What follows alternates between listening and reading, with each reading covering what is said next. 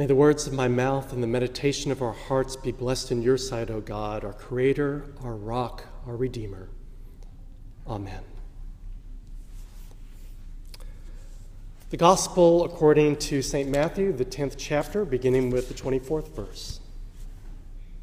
Jesus said, "A disciple is not above the teacher, nor a slave above the master. It is enough for the disciple to be like the teacher and the slave like the master. If they have called the master of the house Beelzebub, how much more will they malign those of his household? So have no fear of them. For nothing is covered up that will not be uncovered, and nothing secret that will not become known. What I say to you in the dark, tell in the light, and what you hear whispered, proclaim from the housetops. Do not fear those who kill the body but cannot kill the soul. Rather, fear him who can destroy both body and soul in hell. Are not 2 sparrows sold for a penny? Yet not one of them will fall to the ground apart from your Father. And even the hairs of your head are all counted. So do not be afraid. You are of more value than many sparrows. Everyone, therefore, who acknowledges me before others, I also will acknowledge before my Father in heaven. But whoever denies me before others, I also will deny before my Father in heaven. Do not think I have come to bring peace to this earth. I have not come to bring peace, but a sword. For I have come to set a man against his father, and a daughter against her mother, and a daughter-in-law against her mother-in-law. And one's foes will be members of one's own household. Whoever loves father or mother more than me is not worthy of me. And whoever loves son or daughter more than me is not worthy of me. And whoever does not take up the cross and follow me is not worthy of me.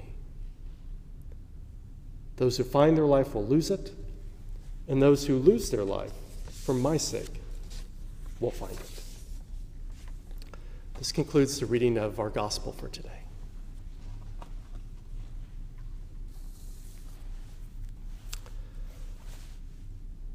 A friend of mine recently asked me what my favorite poem was.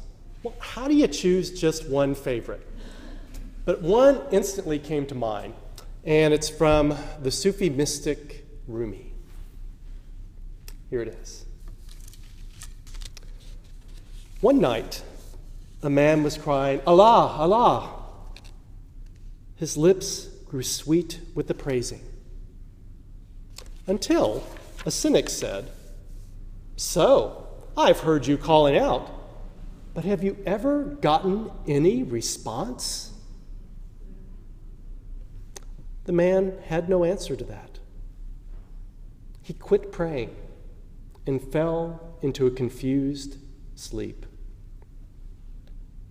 He dreamed that he saw Qadir, the guide of souls, in a thick green foliage. "Why did you stop praising?" "Because I never heard anything back." This longing you express is the return message. The grief you cry out from draws you toward union. Your pure sadness that wants help is the secret cup. Listen to the moan of a dog for its master. That whining is the connection. There are love dogs that no one knows the names of. Give your life to be one of them.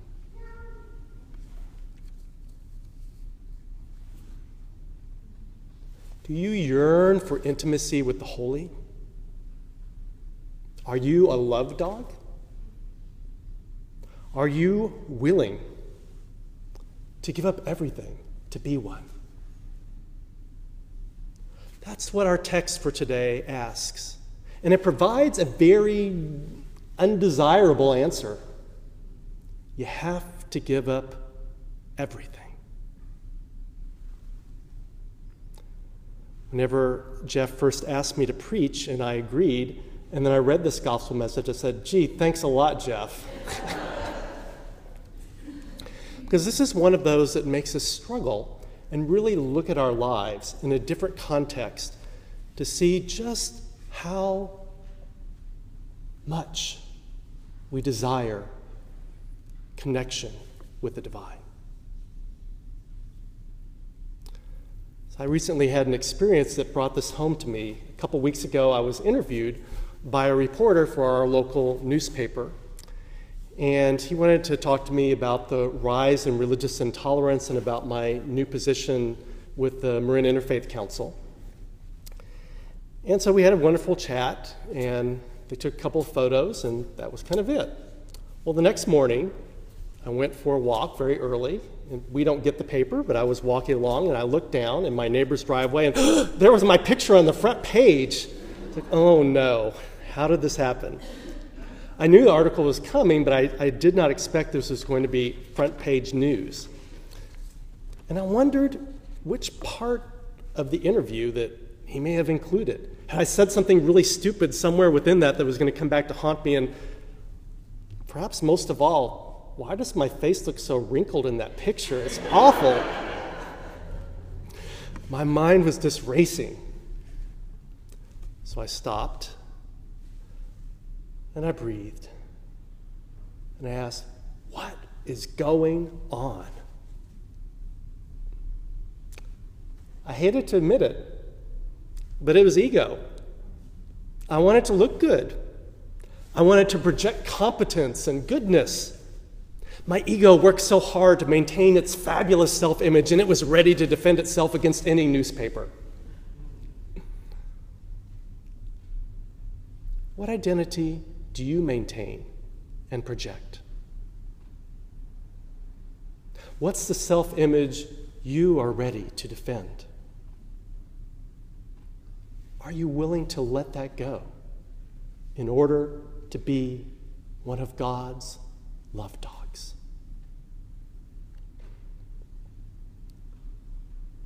In today's text, Jesus doesn't mince words. Do not think that I have come to bring peace to earth.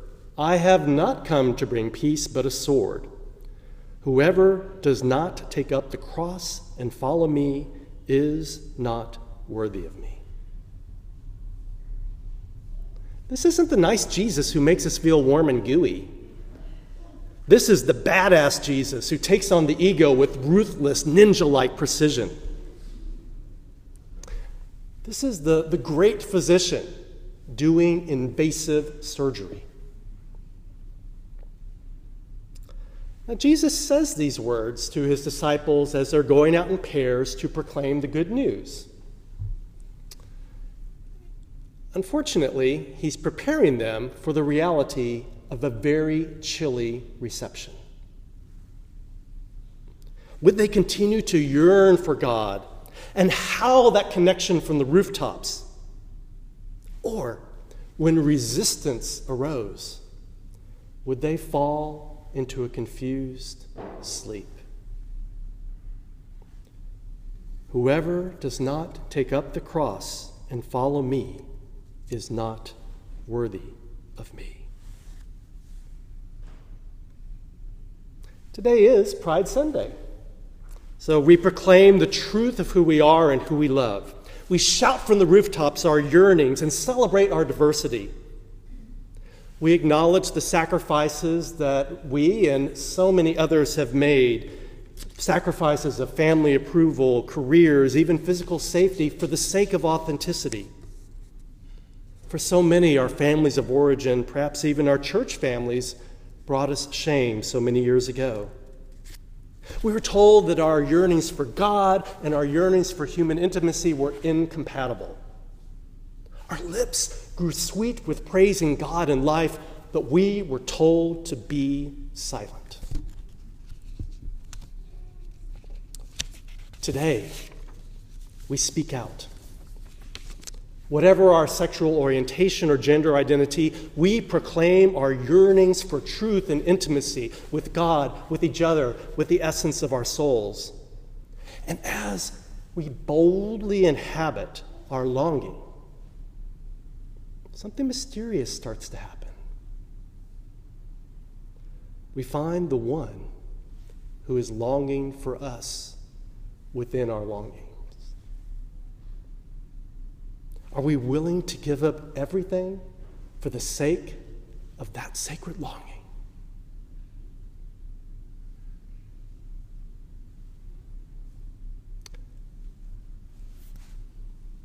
I have a friend of mine in Texas who's a Presbyterian minister. Her name is Nancy McCraney. And Nancy's funny, she's smart, and she's just absolutely radiantly delightful in so many countless ways. There's one exception to her beaming gentility, and that's when it comes to officiating weddings. Now, she does a wonderful job with that and creates this beautiful, safe, welcoming environment for couples. But when a couple first comes to her, she gives them a straight-up message. And this is what she says. Right from the start, you have a decision to make. You can have a perfect wedding, or you can have a happy wedding, but you cannot have both. Which is it going to be? Jesus makes our choice just as stark. You can live for a facade or live for God, but you cannot do both. You can marry ego or marry the holy, but you cannot do both. Being a wholehearted follower of Jesus requires just that, your whole heart. And to make this crystal clear, Jesus makes us even more uncomfortable by talking about family. He says, "For I have come to set a man against his father, and a daughter against her mother, and a daughter-in-law against her mother-in-law, and one's foes will be members of one's own household. Whoever loves father or mother more than me is not worthy of me, and whoever loves son or daughter more than me is not worthy of me." Huh? I thought we were supposed to honor father and mother. And isn't family the most important thing? What is Jesus talking about? Ram Dass says that the ultimate test of your enlightenment is to go home and spend a weekend with your parents. If it survives that, it's real. Our families are precious gifts that we treasure and nurture. Yet they can also keep us stuck. Franciscan priest Richard Rohr says, "Whatever passes for morality or spirituality in the vast majority of people's lives is the way everybody they grew up with, and everyone around them, thinks. Some would call it conditioning, even imprinting. Without very real inner work, most folks never get beyond it." Jesus uses quite strong words to push us out of the family nest. The call of the gospel is to spread your wings and fly. It's radical, it's uncomfortable, and it's non-negotiable. It has to become your fullest, truest self. And here's the catch. If it really happens, it's going to seem like death. Again, Richard Rohr. There is a necessary suffering that cannot be avoided, which Jesus calls losing our very life, and that I and others call the false self. The false self is your role, title, and personal image that is largely a creation of your own mind and attachments. It will and must die in exact correlation to how much you want the real.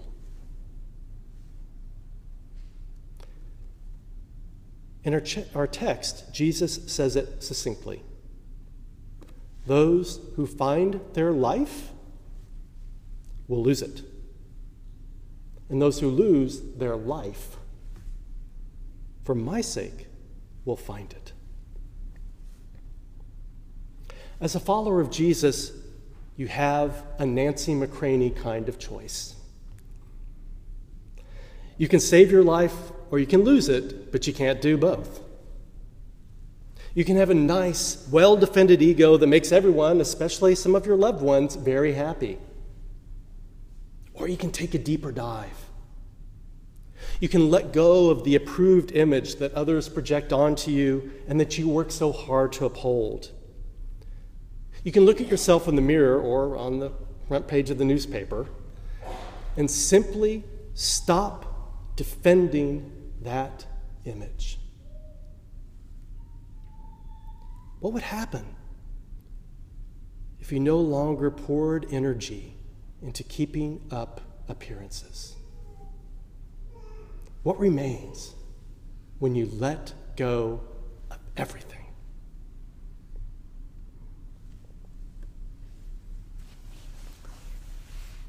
So every morning when we leave home, our dog, a fox terrier named Cowboy, whines and howls like he's never going to see us again, crying out from his little sweet heart.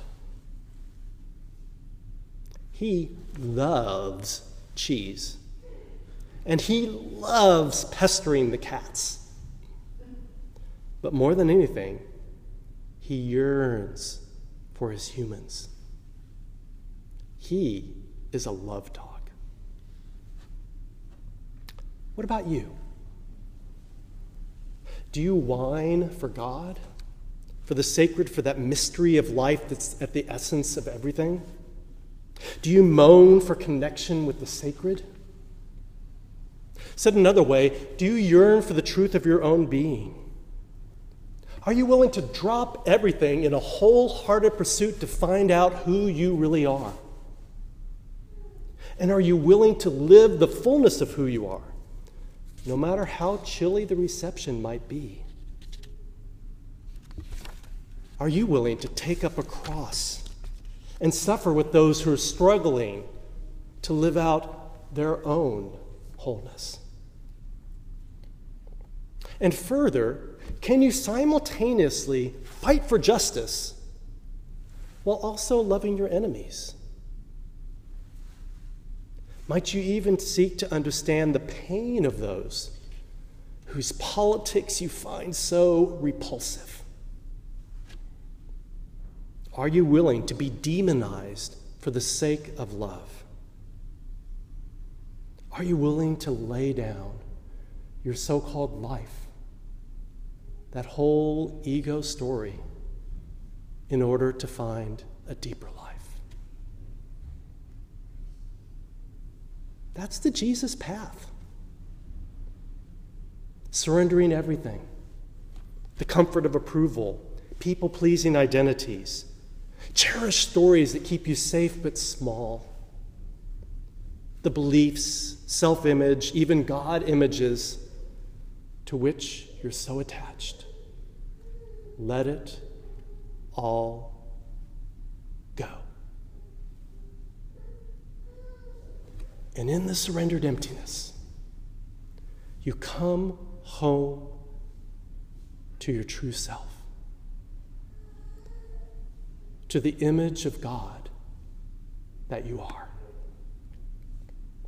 Only then will everyone and everything find its proper place.